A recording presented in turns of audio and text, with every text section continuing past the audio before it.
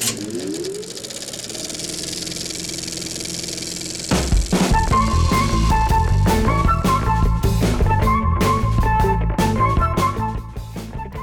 and welcome to the Movie Mouth Film and TV Podcast, the 5-star rated pod for all ye who love all things film and TV with a sprinkle of nerd. On this very episode, we'll be jumping 30 years into the future with Chris Pratt in The Tomorrow War, jumping our cars between remote jungle mountains in Fast 9, and, well, donning our swamp stompers as we jump on the heads of some tiny-headed lizard men with Super Mario Bros. In our Video Store Corner Classic Review section. As ever, we'll be bringing you the latest film news, reviews, and trailer discussions alongside some irreverent discussions on the very best of film and TV that you can watch right now.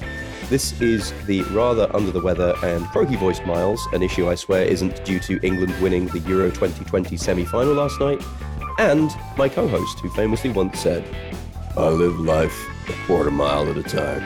Nothing else matters. Not the mortgage, not the store, not my team and their bullshit, not the podcast. For those 10 seconds or less, I'm free. You don't turn your back on family, even when they do." It's Phil. Hi, Phil. Hello. Phil Diesel.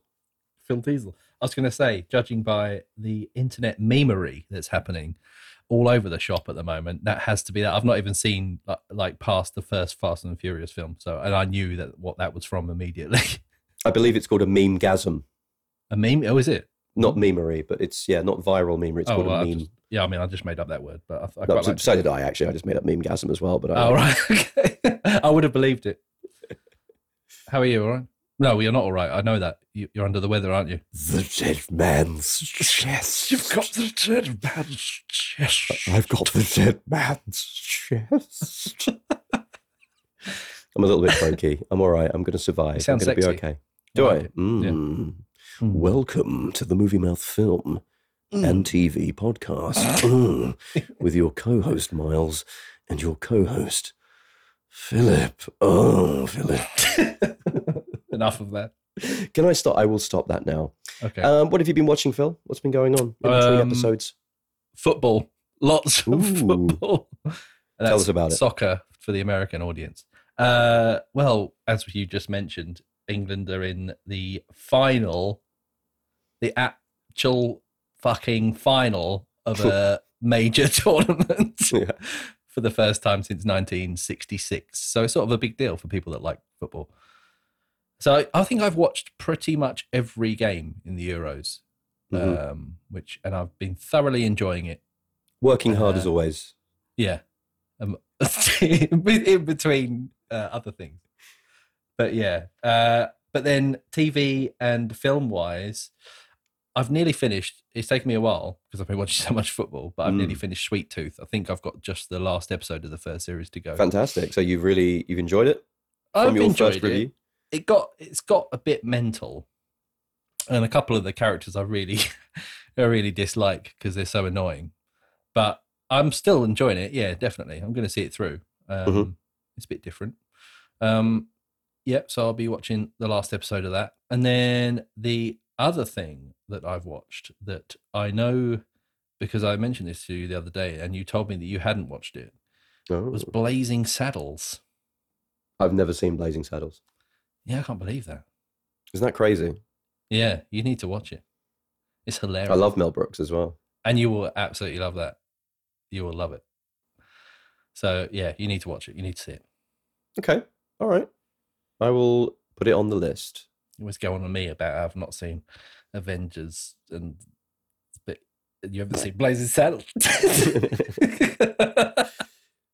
I mean, speaking of Fast and Furious, you haven't seen the remaining 8 films after the first one, is that correct? No. Again, It's a mountain that I don't feel like I really need to climb. You don't want to climb it in the arms of Vin Diesel, the big strong arms of Vin Diesel carrying you up the mountain. With his voice like a gravelly road. I am Groot. Maybe. Oh, I should. They're probably. I should watch. I mean, you could literally dip in, dip out at any point. You really don't have to have seen them. That's the point, isn't it? Yeah. Yeah, maybe I will. Okay, sounds good. I've been catching up with Loki. Yeah, on Disney Plus, which has been really good. Really enjoyed the fourth episode. No spoilers, but it was really bloody good. yeah, Also, some really nice kind of character moments in there. We've been introduced to some other interesting characters as well. I can't really talk about it without spoiling it. yeah. The only thing I would say is quite interesting. There's a discussion on sexuality in it, where Loki basically admits to being bisexual, Right. which is interesting for something on a kids TV app, Disney Plus, and Yeah, a Marvel comic book movie. So always good to see these kind of franchises dragging themselves into the future and not just resting on typical stereotypes and so on. So definitely. Yeah. that's always good. But yeah, no, like really, really enjoying that. I've also been watching a lot of Terrace House, as you know, my favorite Japanese reality TV show on Netflix.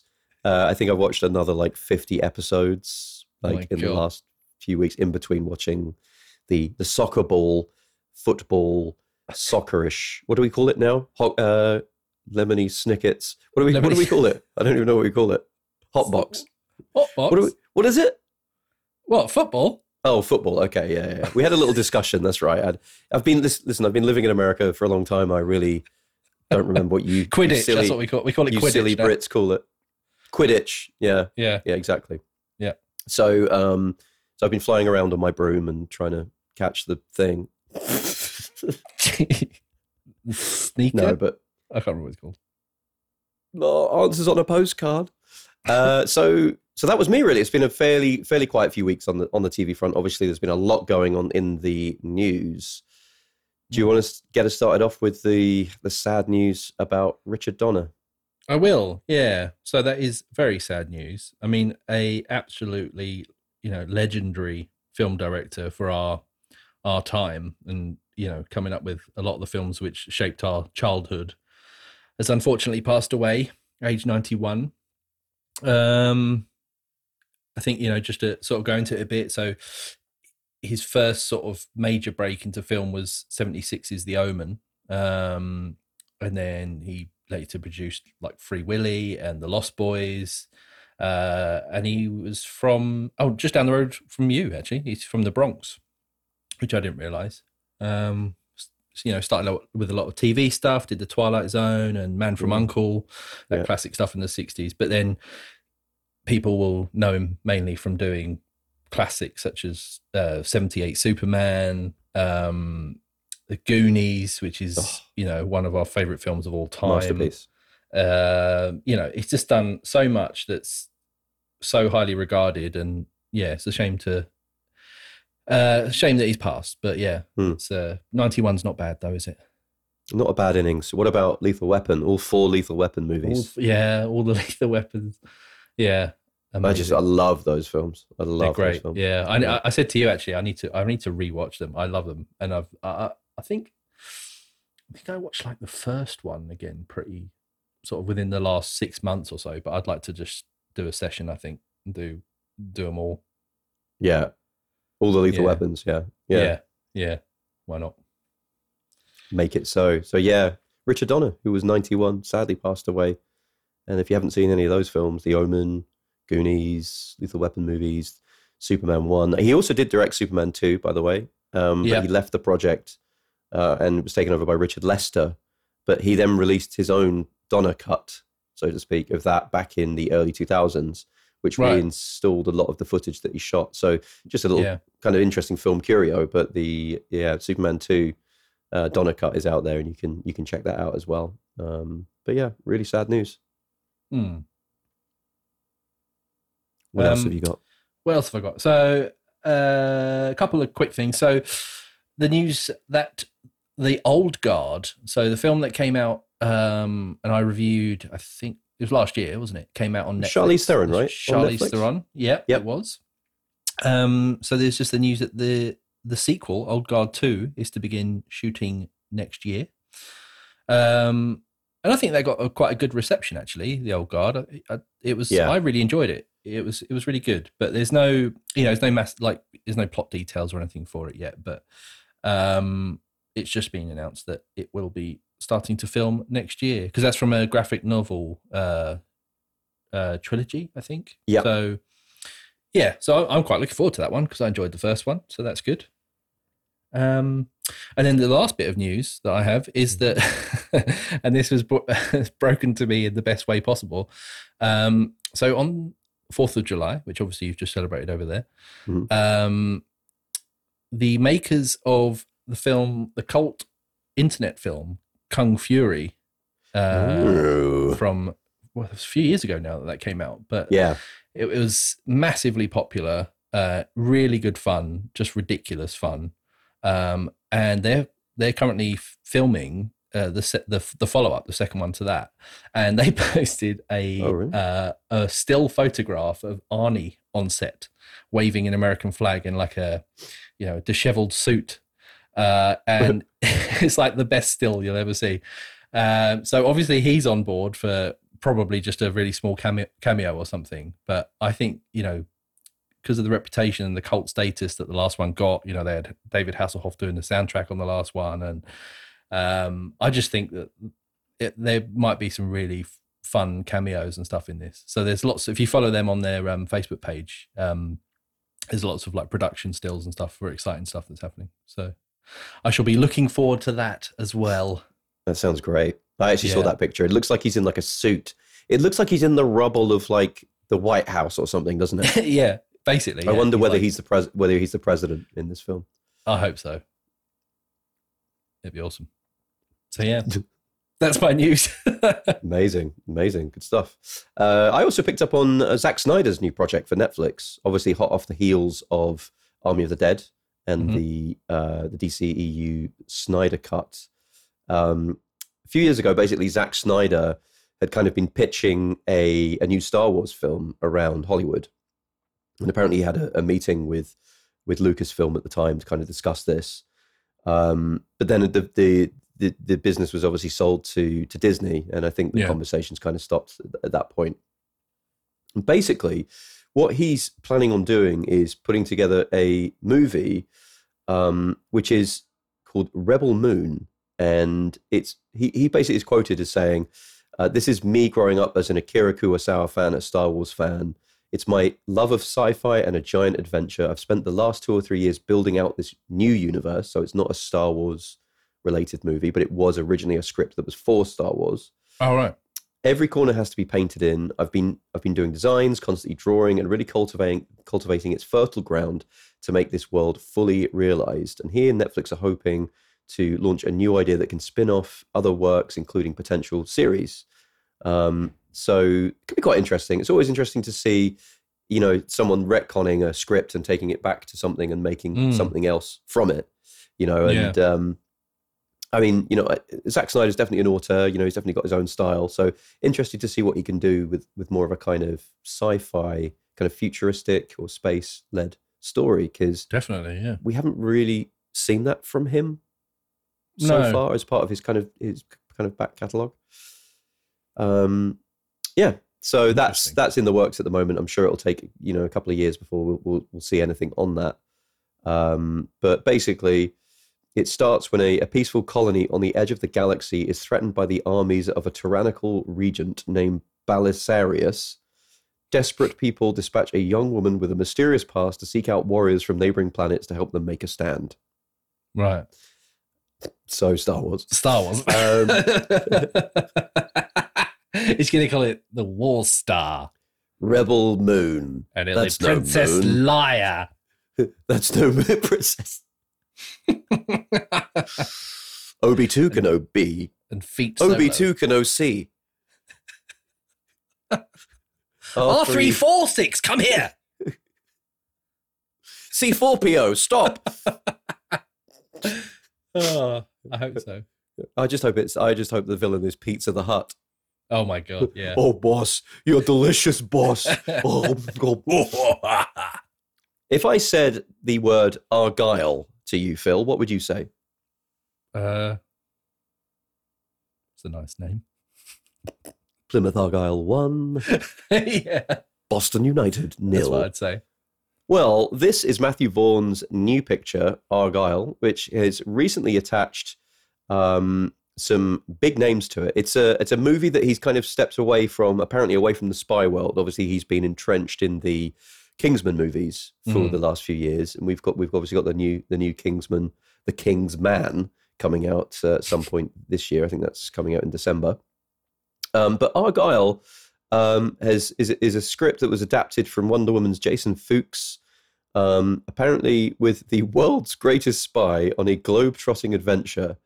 And apparently he said that when he read the early draft manuscript, he felt it was the most incredible and original spy franchise since Ian Fleming's books of the 1950s. This is going to reinvent the spy genre. Right. So this is basically, there's a book that's coming out and hitting the shelves soon. Matthew Vaughn is adapting it, and this is starring, wait for it, Henry Cavill, Sam Rockwell, Bryce Dallas Howard, Bryan Cranston, Catherine O'Hara, John Cena, Samuel L. Jackson, and Dua Lipa. Whoa. So there you go. That's a varied cast. It really is. Hopefully, let's just hope that Elton John doesn't turn up in this one and start shooting people or whatever it was he did in the second Kingsman movie. I forgot about that. Oh my God. Yeah. Take me home, country roads. I hope he does. So we'll keep an eye on that one. Keep our beans peeled for this one. Argylle. Trailers. What have you been watching? Well, the first very exciting one was for The Many Saints of Newark. So this is the... Woke up this morning. Exactly. This is the prequel that's coming out for The Sopranos, which obviously ended quite a few years ago now. The last Sopranos was released. So it's marketed as like with a subtitle of A Sopranos Story. And it's directed by Alan Taylor and written by David Chase and Lawrence Connor. And they all worked on, the Sopranos series. As I said, it's a prequel. It's set in the 60s and 70s in Newark in New Jersey. And it's just like the backdrop for tensions between the Italian American and African American communities. The film follows the teenage years of Tony Soprano in the midst of a violent gang war with which his family is involved in. And Tony Soprano being played by Michael Gandolfini, son of the late great James Gandolfini, who obviously played Tony Soprano in the original. And you can really see him.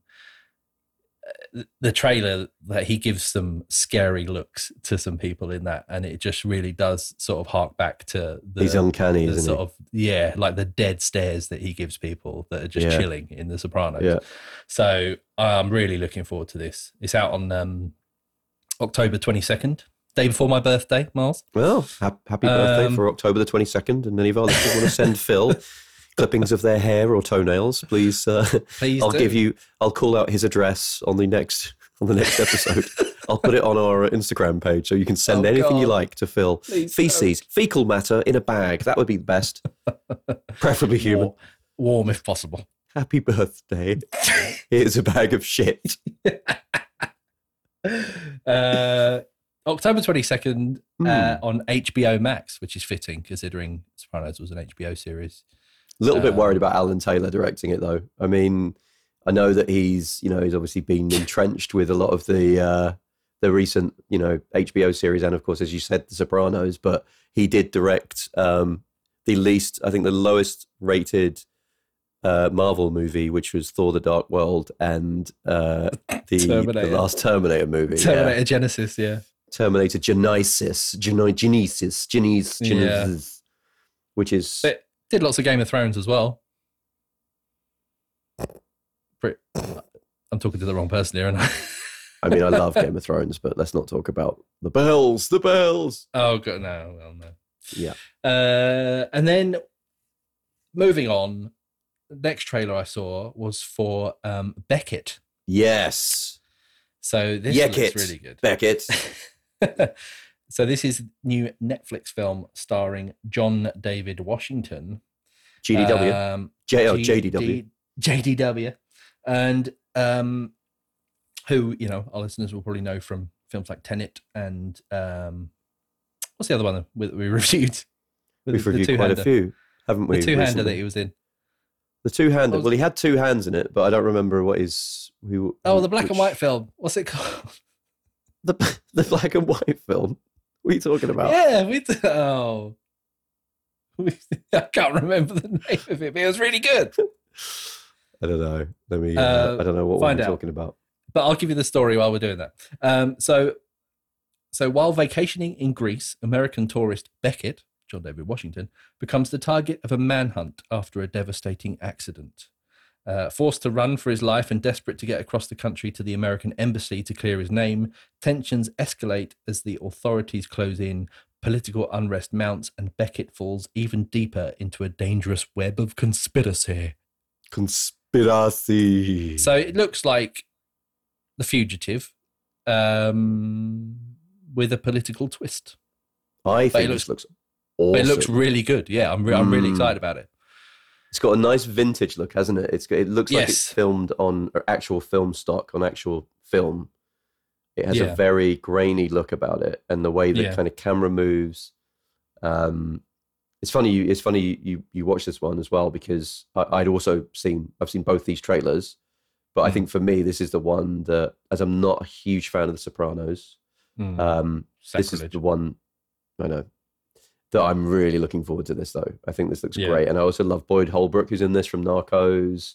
Alicia Vikander is in this as well. She's absolutely amazing.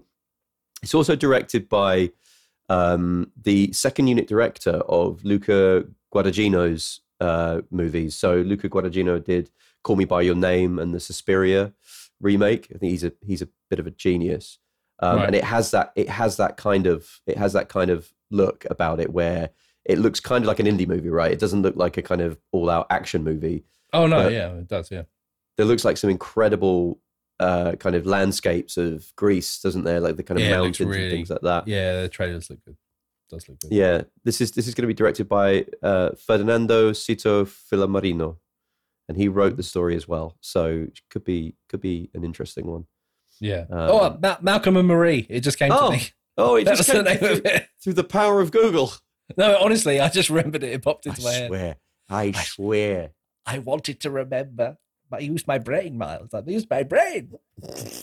I've used it. I finally used it. Yeah. All right. Sounds good. Looking forward to those.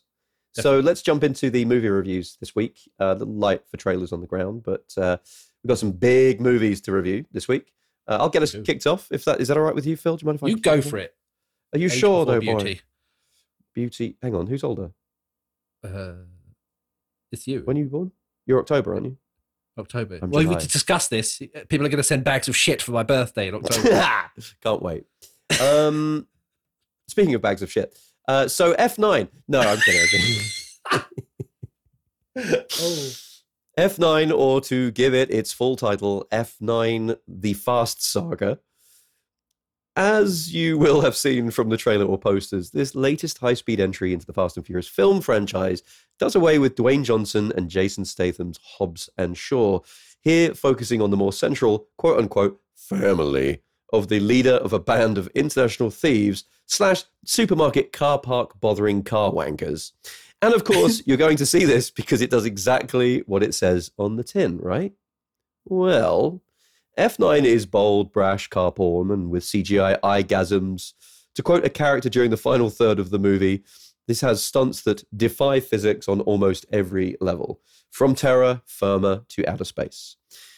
This movie starts just as every other Fast and Furious movie does, here with Vin playing Dom Toretto, seemingly out of the game for good, only to be pulled back in by some nefarious script mechanic, resulting in him reuniting his quote-unquote family. I'm going to stop saying quote-unquote family, but every time I say it, just imagine I'm saying it like Vin Diesel.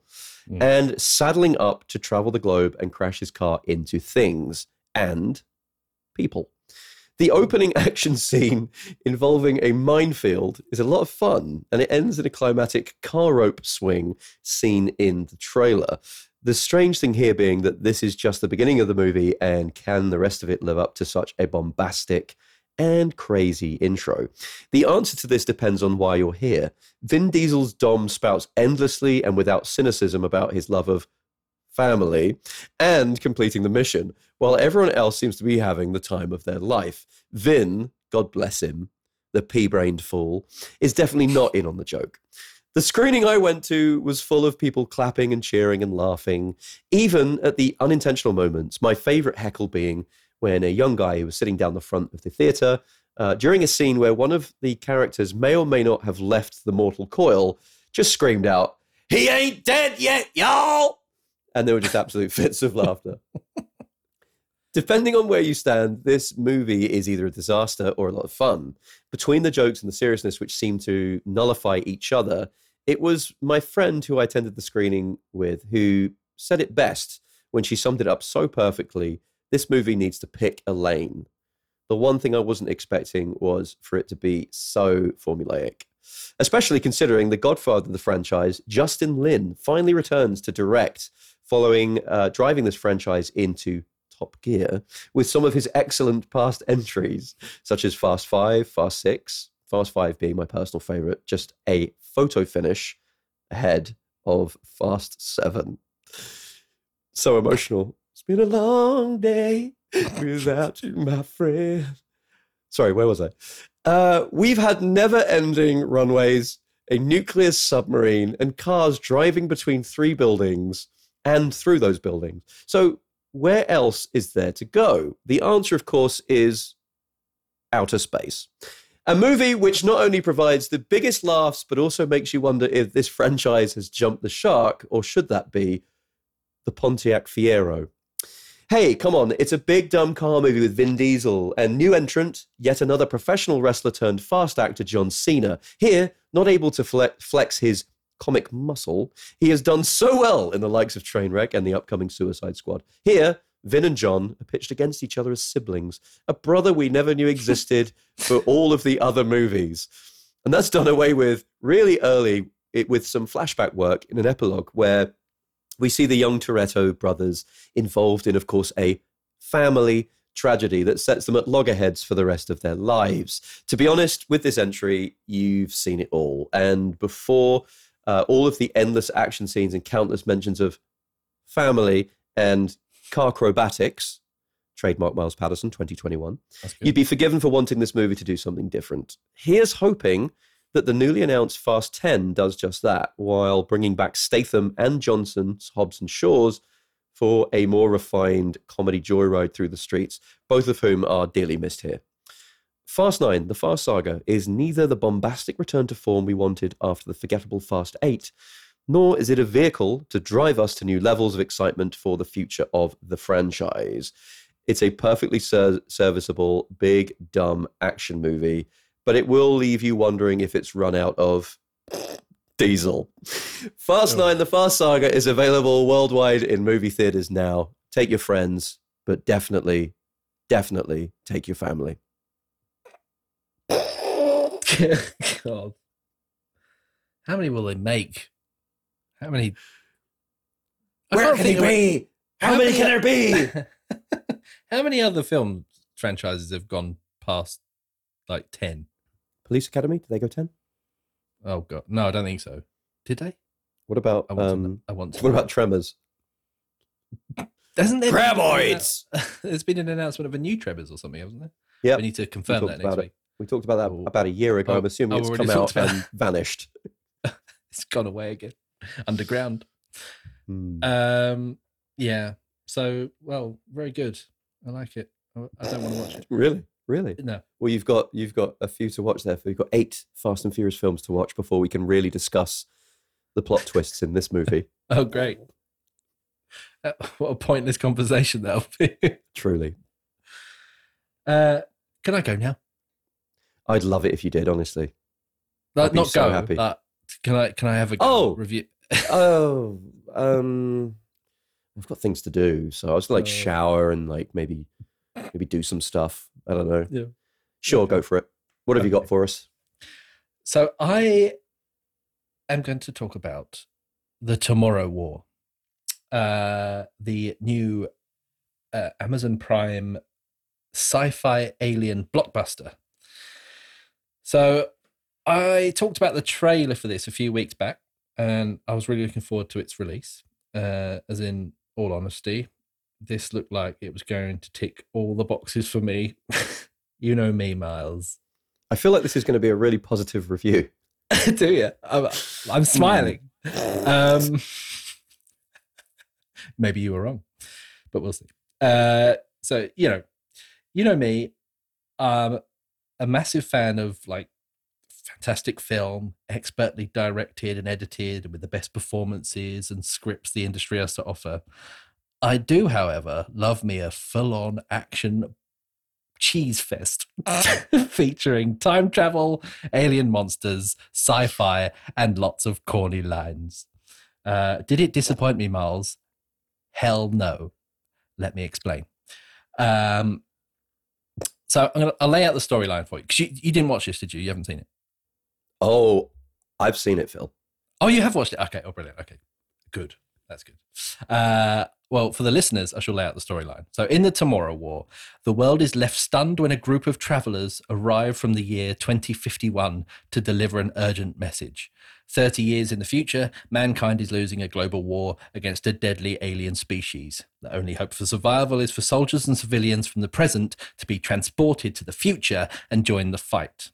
Among those recruited is ex-Special Forces high school teacher and family man Dan Forrester, played by Chris Pratt. Determined to save the world for his young daughter, Dan teams up with the brilliant scientist Yvonne Strahovski and his estranged father, J.K. Simmons, in a desperate quest to rewrite the fate of the planet. I guess a lot of this is not going to sound very groundbreaking, and it's because it's not in any way, shape, or form. But this film is basically a mashup of Starship Troopers, Independence Day, Aliens, and a massively heavy dose of Edge of Tomorrow. But bloody hell, what is not to like about that? So it's directed by Chris McKay, who some people may know from directing the Lego Movie and the Lego Batman movie. And I think he does a really good job here. Some of the visuals in it are really good, and you can see where a lot of the alleged $200 million budget went on it. The alien effects and big battles, they're done really well. There's some great action set pieces. And one thing I liked in particular, because it's cheesy as hell, are the A-Team style slow motion hits that people take when they meet their demise. Just stylistically, I like it just because it's just action, isn't it? Performance wise, I'm a fan of Chris Pratt. I really like him, and this role suits him well. His performance is solid enough, but the source material doesn't really leave much to be desired. Yvonne Strahovski as Colonel Muri does a great job. I think she was good, and I really enjoyed Sam Richardson's character of Charlie, who provides some good comedic relief amidst the action and helplessness. Special mention, though, has to go to J.K. Simmons, who plays Dan's absentee father in what can only be described as a super cliche subplot in which he has to prove himself to get a shot at a second chance of a relationship with his son and granddaughter after his previous failings in the fatherhood department. He looks, though, absolutely hench as fuck in this. He's got a massive white beard and he kicks ass in it as well, and plays a ex-Vietnam angry anti-establishment veteran quite well. Yeah. I think the main couple of criticisms that I've got for it are that it's perhaps a bit long. It's 2 hours and 20 minutes, which I think could have done with maybe being 20 minutes shorter. But it's also a lot to squeeze in to explain things the best they can. That they don't, the action's relentless in it. It doesn't linger in one place too long, and it doesn't hang around or get bogged down in time travel or family drama. It just tells you what you need to know and gets on with it. So in that sense, I never felt it dragged on too long, just that when you think it must be ending soon, it doesn't. Yes, it's absolutely full to the brim with cliche, cheese, and just dumb action, with possibly the most predictable ending of all time. But I really, really enjoyed it. And I think you will too, if you need to switch off and watch some big action without having to focus too much on the plot. This is the perfect Friday night film to crack open a beer to, turn up the sound system and watch on the biggest screen you can find. It's stupid, cheesy, as I said cheesy before, And it's just, I just loved it, Miles. I just absolutely loved it. It gets a big old movie mouth thumbs up from me. And it's available to stream on Amazon Prime Video right now. Come There on. you go. How much did you hate it? I want to know. No. I think the only thing I know that how much did you say they spent on this? $200 million. The only thing they could have maybe had a little bit more budget for is if they had Stevie Nicks show up in her birthday suit with a jar of pickles and a bottle of baby oil. What a line. J.K. Simmons line. Yeah. Yes. It was fun. It was fun. I just felt like there was just a lot going on. There was just a lot going on. So here. much. There's a lot. This movie was a lot. I thought Chris Pratt was really bland in this. And like to make matters worse, not only is he a high school fucking science teacher, but he's also an ex-special forces soldier. Yeah. And his name is Dan. It's just like, you couldn't get any more bland. Sorry to all of the Dans out there, one of our Dan friends in particular, who I know listens to every episode. You definitely are not bland. But this Dan was definitely a bland Dan. Uncle Bland Dan. Damn Cup. The way to sum this movie up is to say it's reverse The Terminator. Yeah, it is a bit. It's basically take your army and send it into the future instead of the other way around. Send like your army back to kill things in the past. Yeah. Cool premise. Like on paper, yeah, but to be honest, I had completely forgotten about it. When it came to writing the intro to the podcast, I'd actually completely forgotten what the movie was that you had watched, and I had fucking seen it. I didn't. I want to watch it again. This is Maybe where I need we to watch it differ, again. isn't it? We're so Maybe I need similar to. in so many ways, I know.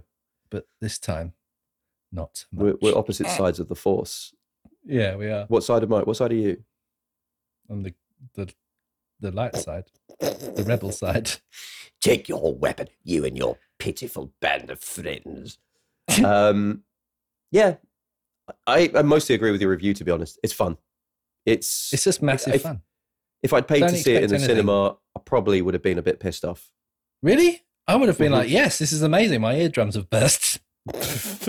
You'd have been shouting it because your eardrums would burst. But yeah, I think it's worth a watch. I think it's fun. It's worth a watch, and I stand by your recommendation. I'm just glad that, But only this once. This is the Okay. last time. this is the only time I get a free ticket. Yes. Get out of jail free. You sure you want to use it on this? Yes, I do. I loved it. I love it.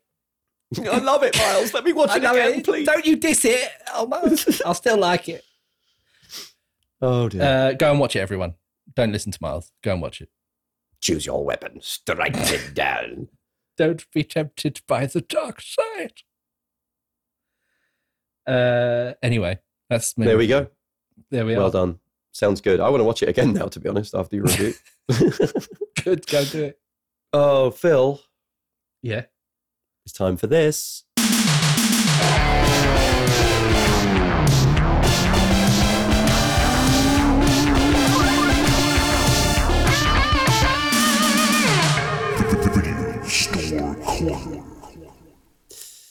Hi.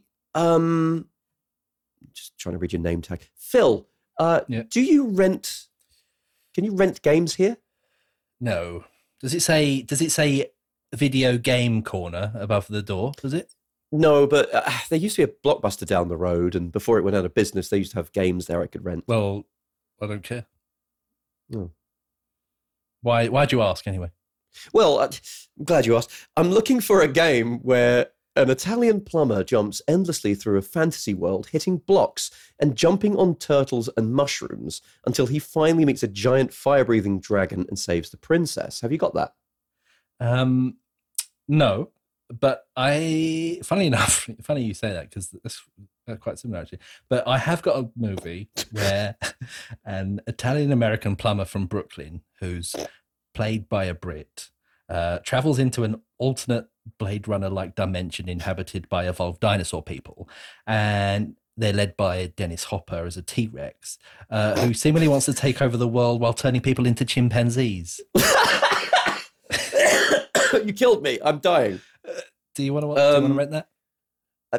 To be honest, it sounds nothing like the game that I wanted to rent. Look, do you want it or not? Because yeah, fuck it, I'll take it. It's 1993. What else have I got to worry about? That's right. There's the Super Mario Brothers movie for you there.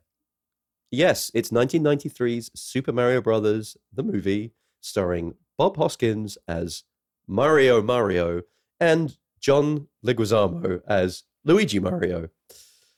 Do you want to... I mean, you've kind of given us the plot there, Phil. I was going to ask if you wanted to walk us through a little bit more of the plot. All right, I'll give you it in a more official stance, shall I?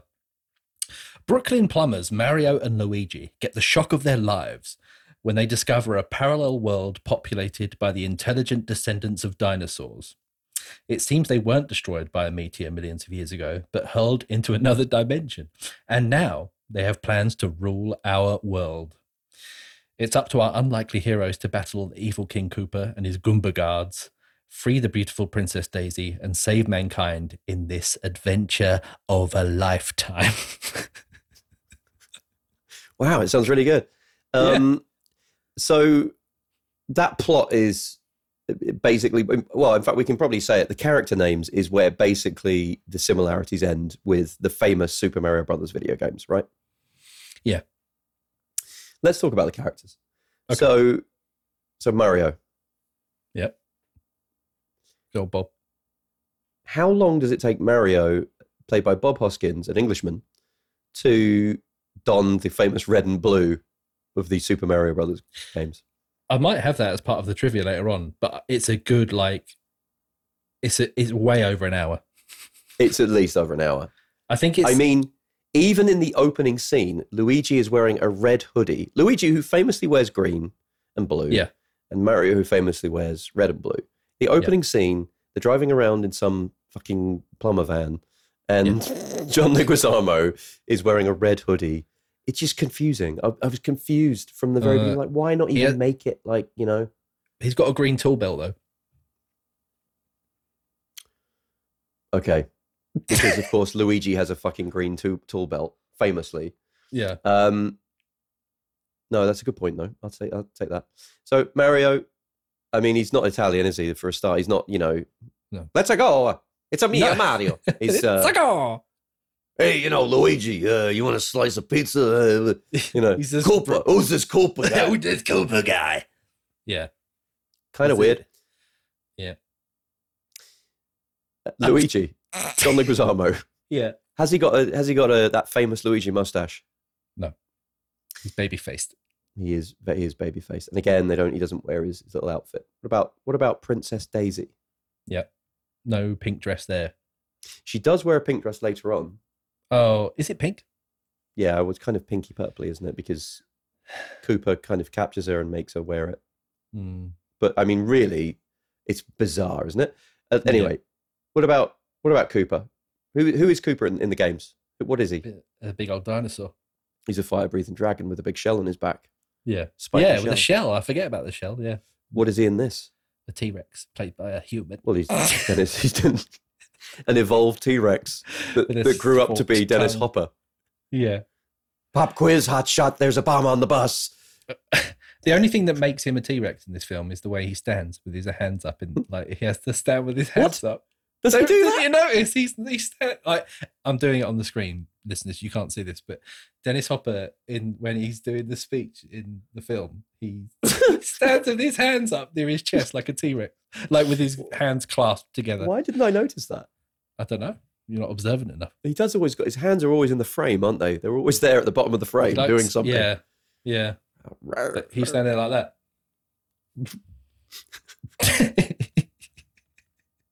Now, what are your memories of this film as a child, Miles? I went to see it at the cinema in Brighton that you used to work at down at the marina. Oh yeah, and I remember enjoying it for the spectacle.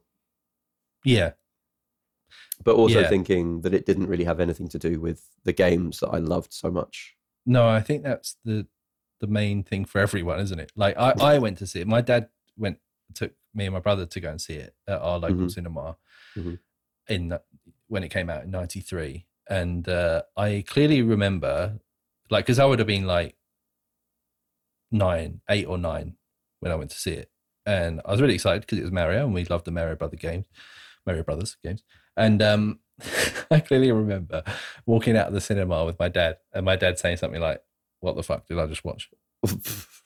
Like, what the fuck did I just watch? I can imagine your dad saying that as well. Definitely, yeah. But I remember really enjoying it. Like, it wasn't Mario, but it was just one of those sort of big budget, like with really cool sets and just a whole world, like adventure film. And when years later, in 2007 or 8, when we worked together at a music shop, and shall not be named. Shall not be named. And I remember it was getting a DVD release and seeing it on the new release board, and I was the only. I ordered a copy because they weren't going to order any. They weren't going to order any in the shop because they thought, well, no one's going to buy that. True. I ordered a copy and I didn't buy it straight away, and the manager put it out on the shop floor for a bit, and there it stayed years. Until I bought it. And I was the only person that bought it. I think I might be the only person in the United Kingdom that's got a copy of Mario Brothers on DVD. Probably. Fun fact: the only place, apparently, and I haven't fact checked this, but according to IMDb, the only place that you can get this on Blu-ray, the only place it's had a Blu-ray release is in the UK. Is it really? Apparently. Wow. That says a lot, doesn't it? I know. But I'm surprised you haven't got it on Blu-ray. I'm surprised you haven't upgraded from DVD. Had you ever watched the DVD? No. And I think How many years have you had that? You also had that for about 20 years. I watched it? No, I have watched it once. We did watch it years ago. We did. But even now, I got the DVD off the shelf, but then I couldn't bring myself to watch it on DVD because it was streaming in HD on Prime Video. So I just watched it on Prime, but I had the DVD on the table just for aesthetic reasons. Plus, it's a really you had good it DVD there case. while you were looking I had it there, like in front of the TV, like just so I could glance at it, going, "Oh, that's nice, isn't it?"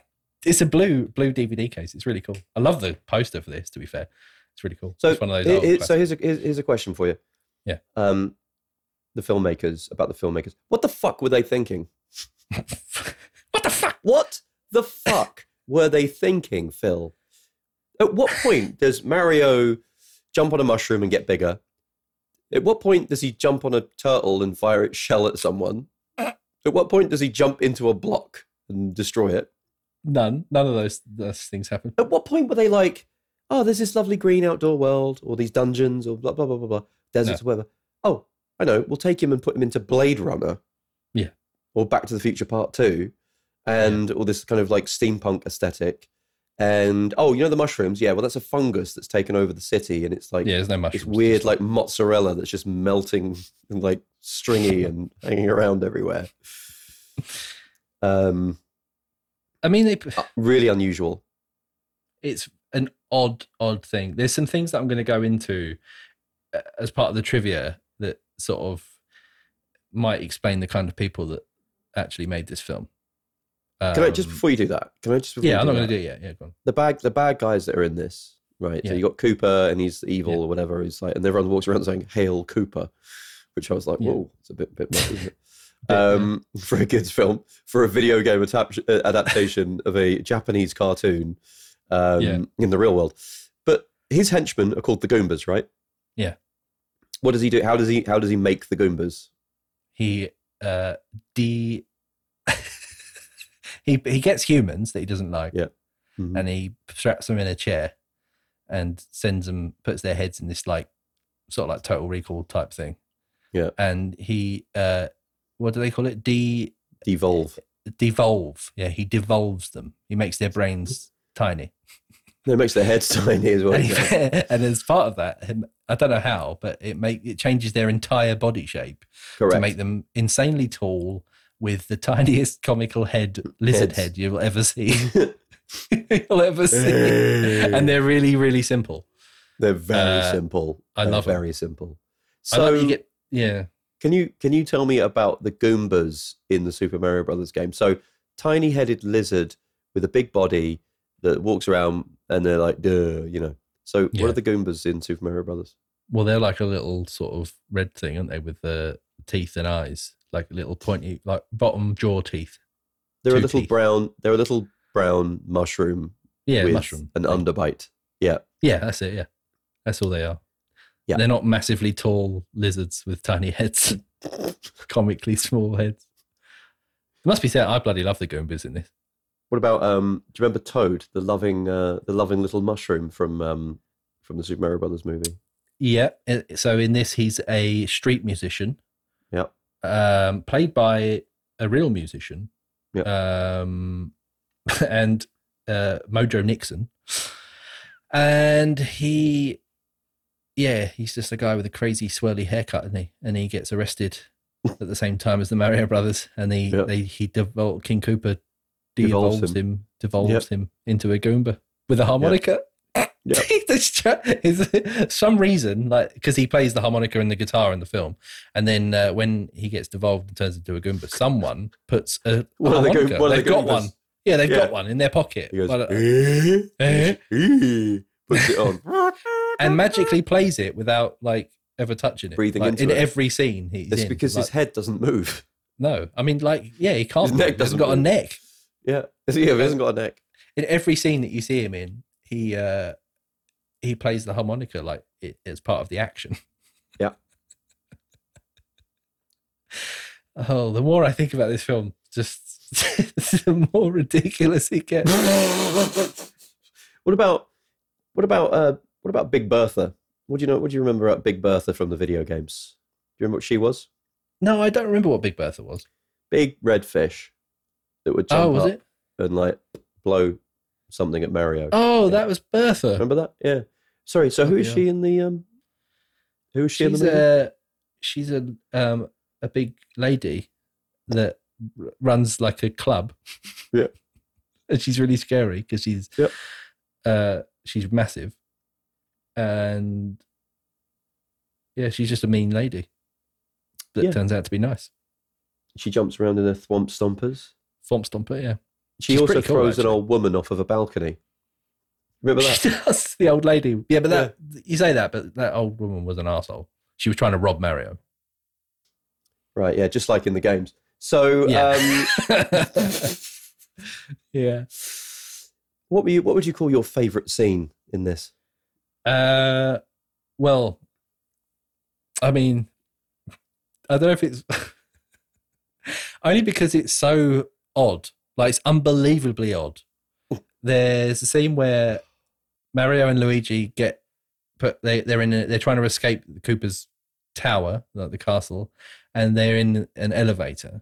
And at first they're in the elevator on their own, and then the other door opens and two Goombas appear in front of them. So These giant hulking Goombas, don't they? They come walking in the tour. So they sort of hide behind them, and then in this impossibly large TARDIS of an elevator, and then basically the lift keeps going down the floors, and more Goombas get in until there's about like 12 or 15 Goombas in there, and they're sort of hiding behind them. And for some reason, there's the lift music which is going on. It's like it's going on. Yeah. For some reason, Luigi just decides to like put his hands on the hips of one of the Goombas and slowly start it swaying, doesn't he? to the beat of the music. To the beat of the music. Yeah. And Mario's like, "What are you doing?" He's like, no, trust me, watch this. And then they all start going around all the Goombas and swaying them all. And then all of a sudden, the whole lift's like, they're all swaying, aren't they? They're all like dancing in time to the music. They even turn around to each other and start having a dance with each other. The Goombas, that is, not Mario. They sort of look scared. I mean, what the fuck? What's going on there? What is going on there? They're all dancing. The king, like the lead Goomba comes in and gets all pissed off, doesn't he? Yeah, the door opens and the Goomba's like, "Rah!" And they're all like, "Oh, I don't know what I was doing." They're still dancing. Yeah, I love it. The door, they're all just swaying and dancing together. It's amazing. That's definitely one of the most memorable scenes, isn't it? Yeah. I think like one of the only characters that's representative of the characters in the game is the Bob-omb, Yes. the little wind-up bomb. Yep. I mean, it's obviously a lot smaller than they are in the game, but there's the great scene towards the end where Mario winds it up. The fungus, which is actually the king of the Mushroom Kingdom, who is he's now been turned into an omnipresent fungus that's covering everything. He's trying to help Mario and Luigi by dropping tiny bombs from his weird mushroom tentacles. Did you notice touching them in the face? Did you notice who the king was played for when he turned back into a human? Who was he? It's Lars Hendrickson. Yeah, it was, wasn't it? Yeah, it was Bishop himself. Bishop, yeah, it was. That's right. I love that. There was that scene, by the way, when Luigi's obviously falling in love with Princess Daisy, and she takes him into the throne room, and we see what can only be described as the fungus, which is like a giant volcano on the roof, like an inverted volcano, isn't it? And inside, like the whole, it does me. Inside the hole of the volcano is this weird ball thing that kind of descends, and they walk in, and Princess Daisy says to Luigi, "Listen, I know this is going to sound a little strange, but I want you to meet my father." I mean, the thing is, and this like little thing comes out. They definitely ran out of budget for that, did they? There's like goop like bubbling out of it, and like. They ran out of budget for that, and I can tell you exactly why they ran out of budget for that. Yeah. So, right, I'm going to do some trivia. Do some trivia about this, because some of this trivia is fucking gold, right? Number one, the first bit of trivia I'm going to give you, actually, because it was given to me, because I posted about this on a Facebook group that I'm a member of. It's called The Good Movie and TV Place. It's run by a friend of mine. And it's just a really cool small group on Facebook where people just, post about films and stuff. And I posted a picture of the DVD cover of this and said, what were people's memories of this? And one of the guys on there said, and I didn't pick this up, but he loves the fact that the boots from like the boots from the Goombas wear, that the Goombas wear, like the silver ones, not the Thwomp Stomper things, but the ones that the Goombas wear, later featured as the magnetic boots in the oil rig prison in Face Off. Really? Yeah. So they were the same prop, which is really cool. That must have been 4 years later? Yeah, something like that. 97? 97. Yeah, something like that. Wow. But yeah, anyway, right. So I'm going to go through it because there's a bit of trivia to get through here, but it's all brilliant, right? So during a chase scene at the beginning, which is when they're in the ice cream truck that's their plumber van, Bob Hoskins broke his finger when the van's door slammed on his hand. For the rest of the film, Hoskins is wearing a cast that was painted pink to look like a hand. Didn't notice that, but still. This is just the first in a series of incidents that happened to poor old Bob on set, isn't it? Oh yeah. In his 2007 autobiography, John Leguizamo. We were talking before we came on air about how Phil can't pronounce John Leguizamo. Leguizamo. John Languistine. John Leguizamo. In his 2007, Bob Lobster. Bob Lobster. Bob Lobster. John Leguizamo, in his 2007 autobiography, states that he and Bob Hoskins hated working on the film and would frequently get drunk to make it through the experience. Both men apparently knew the movie would turn out bad, so they simply tried to make the best of it. He also stated he felt one of the biggest reasons the movie turned out the way it did was because the directors wanted a more adult movie, while the studio, considering the source material, was looking for a children's film. Maybe they should have listened. Dennis Hopper described the film's production. It was a nightmare. Very honestly, that movie, it was a husband and wife directing team who were both control freaks and wouldn't talk before they made decisions. Anyway, I was supposed to go down there for 5 weeks and I was there for 17. It was so over budget. Jesus, 17 weeks. 17 weeks. Similarly, Bob Hoskins said in a 2011 interview with The Guardian, he described the film's production. It was a fucking nightmare. The whole experience was a nightmare. It had a husband and wife directing team whose arrogance had been mistaken for talent. After so many weeks, their own agent told them to get off the set. Fucking nightmare, fucking idiots. It's what Hoskins said. Dennis Hopper explained why he did the film. So he said, I made a picture called Super Mario Brothers, and my 6-year-old son at the time, he's now 18, he said, Dad, I think you're probably a pretty good actor, but why did you play that terrible guy, King Koopa, in Super Mario Brothers? And I said, well, Henry, I did that so that you could have shoes. And he said, Dad, I don't need shoes that badly. Oh, right. More facts. The de-evolution guns seen at the end of the film are simply repainted versions of the Super Nintendo light gun accessory, the Super Scope. I thought that was pretty cool. There's a Nintendo. Come on, you knew that, right? Yeah, I did. But they were just spray painted. Bob Hoskins was quite unhappy with this film and his experience working on it, which I've covered. In August 2007 interview, he proclaimed Super Mario Brothers as the worst thing he ever did. This is gold. Tom Hanks was considered for the role of Luigi. Oh my God. But the would have killed his career. But the failures of Turner and Hooch in 1989 and Joe versus the Volcano in 1990 led the studio to believe Hanks was no longer a box office draw. Oh dear. One version of the script contained a cameo for Bruce Willis, where he tunneled through the air ducts of King Koopa's castle in a spoof of his role in Die Hard. What? Come out to the Mushroom Kingdom. Get together, have a few laughs. Arnold Schwarzenegger and Kevin Costner turned down the role of King Koopa. Arnold as King Koopa would have been just Mr. Freeze, wouldn't it? What were they thinking? Harold Ramis was offered to direct the film, but declined. Probably a good thing. Before Bob Hoskins was officially cast, Danny DeVito and Bruno Kirby were both attached to play the role of Mario at different times. Wow. I could have seen that. This is cool. The set for Dino Hatton, which I don't think they ever refer. Do they ever refer to it? They call it Dino Hatton. Wow. Yeah. The set for Dino Hatton was built in an abandoned cement factory called the Ideal Cement Factory in the woods outside of Wilmington, North Carolina. Set designs were adapted to the existing structure of the building. This factory was also used as the Shredder and the Foot Clan's hideout in Teenage Mutant Hero Turtles in 1990 and Top Dollar's nightclub in The Crow in 94. So that's pretty cool. Now, this is the one that I can't believe. This is why this film failed. It's so... 4 versions of the Yoshi puppet were built, right? Because Yoshi features in this, doesn't he? As a tiny T-Rex. Yep. Yeah. He's a little dinosaur on like a dog, a dinosaur dog. It's a happy little Velociraptor type thing. Yeah.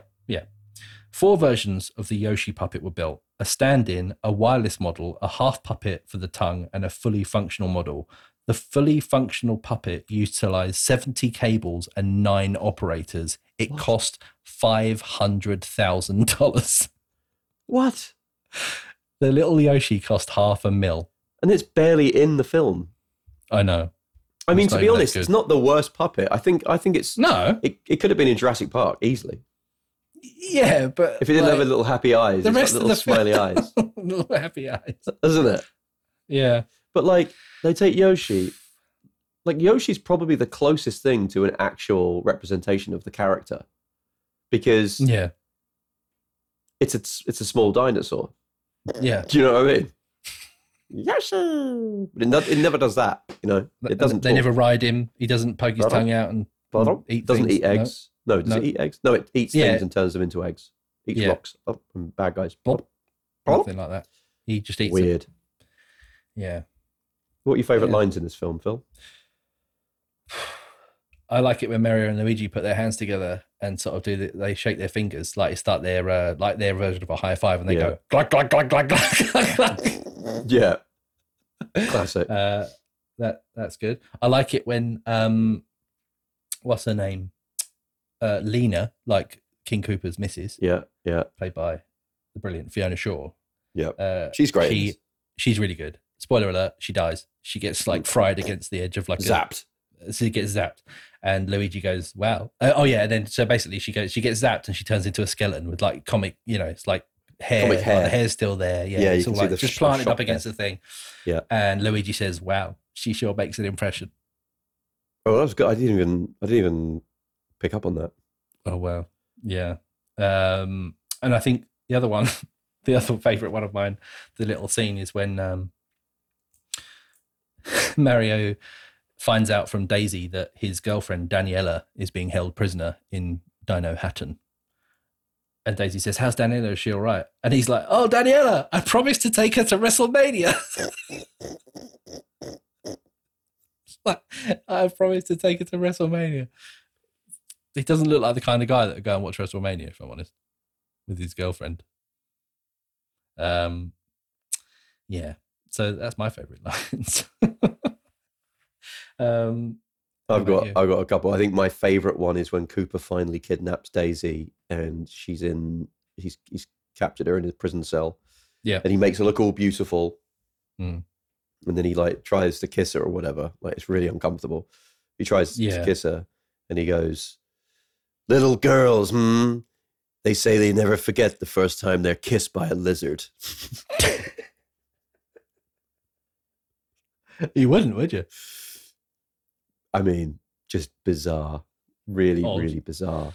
Odd. What else? I also like the bit where Daisy takes Luigi to look at some fossilized bones. And obviously Daisy is our paleontologist hero, isn't she? By the Brooklyn Bridge, they go down and they look at these bones. And she's supposed to be really intelligent and like smart. And she's like, "Look at those opposable thumbs.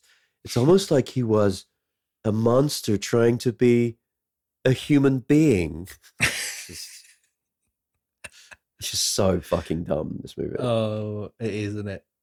What about when Luigi asks Daisy for dinner on a date, and then the next scene you see that he's taking her out to dinner with his brother and his brother's girlfriend. Yeah, double date, isn't it? But how much did that really make you want to eat spaghetti and meatballs? Lots. So much. Loads. In fact, I'm going to order that when we get offline. That's a good idea. I want to do that. Spaghetti. We could eat it together over video. We could have a Mario date. We could. Would I be Luigi? I think I'd be Luigi, wouldn't I? Definitely, yeah. I'm hairy and fatter than you. Am I taller than you? I feel like I'm a little bit taller. Yeah, I'm shorter, fatter, and hairier than you. So and my favourite colour is green. Your favourite colour is red. No, it's green, actually, but I'll give you it. Oh, is it? It's fine. Do you mind? That's fine. You can have it. Let's go. Let's go. Not at once does Bob Hoskins go, "Woohoo!" Does he? No. I mean, because that was like 95, 96 when the N64 came out and they weren't really doing that yet, were they? Oh, fuck, yeah, it was after this. Jesus. Yeah. That's scary. I think Mario had actually spoken until this point. But That's luckily they didn't make it, "Wahoo! Wahoo!" You know? Wow. Yeah. "Let's go. It's a Mario. They should have done that. The Scapelli brothers are here again. I'm going to turn him into a chimp." Yes. So does this film live up to the past feelings that you had for this movie? Yeah. I knew at the time it's terrible, but it is. It's awful. It really is. But it's also really good. Because it's good in the way that it's such big budget that it looks good. Do you know what I mean? Apart from like the creepy. It does. If like the you sets didn't know anything about Mario, and actually, interestingly, apparently Bob Hoskins had no idea that Super Mario was a video game when he took the role. And his son was like, "Dad, you know this is a video game," and he was like, "Is it?" Like, yeah. Oh well. He must be like, "What the fuck am I doing? What is this Cooper bollocks?" What am I doing? If you didn't know anything about the Mario Brothers game, then perfectly serviceable, weird kids movie from the 90s that gives you retro feels, steaming, drain covers, all that kind of thing. Yeah. New York, all that stuff. Yeah. Outside of that, if you're a big fan of the games and you're watching this as a film fan, I don't think there's a lot for you here. No. I think it's a big steaming pile of dinosaur poo. Dinosaur. Oh, do you know what though? I've still got, to this day, I've got the entire collection of Super Mario Brothers film action figures. Of course you have. You really? Have you got a Goomba? Did the Goomba have like a material red coat? Yeah, the Goomba had a real like material red coat. I remember that. And Mario and Luigi, and I think probably the Goombas, because they ran out of, they didn't run out of ideas. Run out of They gave material. everyone the same. They gave everyone the same weapon, but they had like it was like a gun. Again, one of those things that they did in the 90s, where they have an action figure come out for a film, and it's nothing to do with the film. Exactly. And the gun was like this massive thing that you hold, and it was like a big like plumber's spanner, but it fires out like a red bullet type thing. Oh, I vaguely remember that. Yeah, they all had that. So I've still got those somewhere. I think they're in my dad's loft. I need to get those out and probably buy those again. play with them, Daft Helmet style. Yeah, in private. Is that the best thing about the film? The merchandise. Yeah, brilliant. Right. Well, thanks for picking that one, Phil. So it's fine.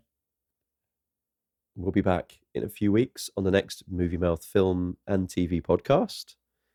Before then, please visit our social channels at Movie Mouth Podcast on Instagram, Facebook.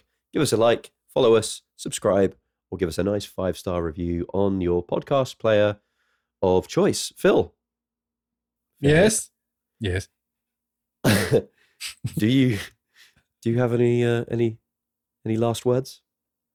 No. Well, there's just one last thing to say, Phil. Come on. Go on.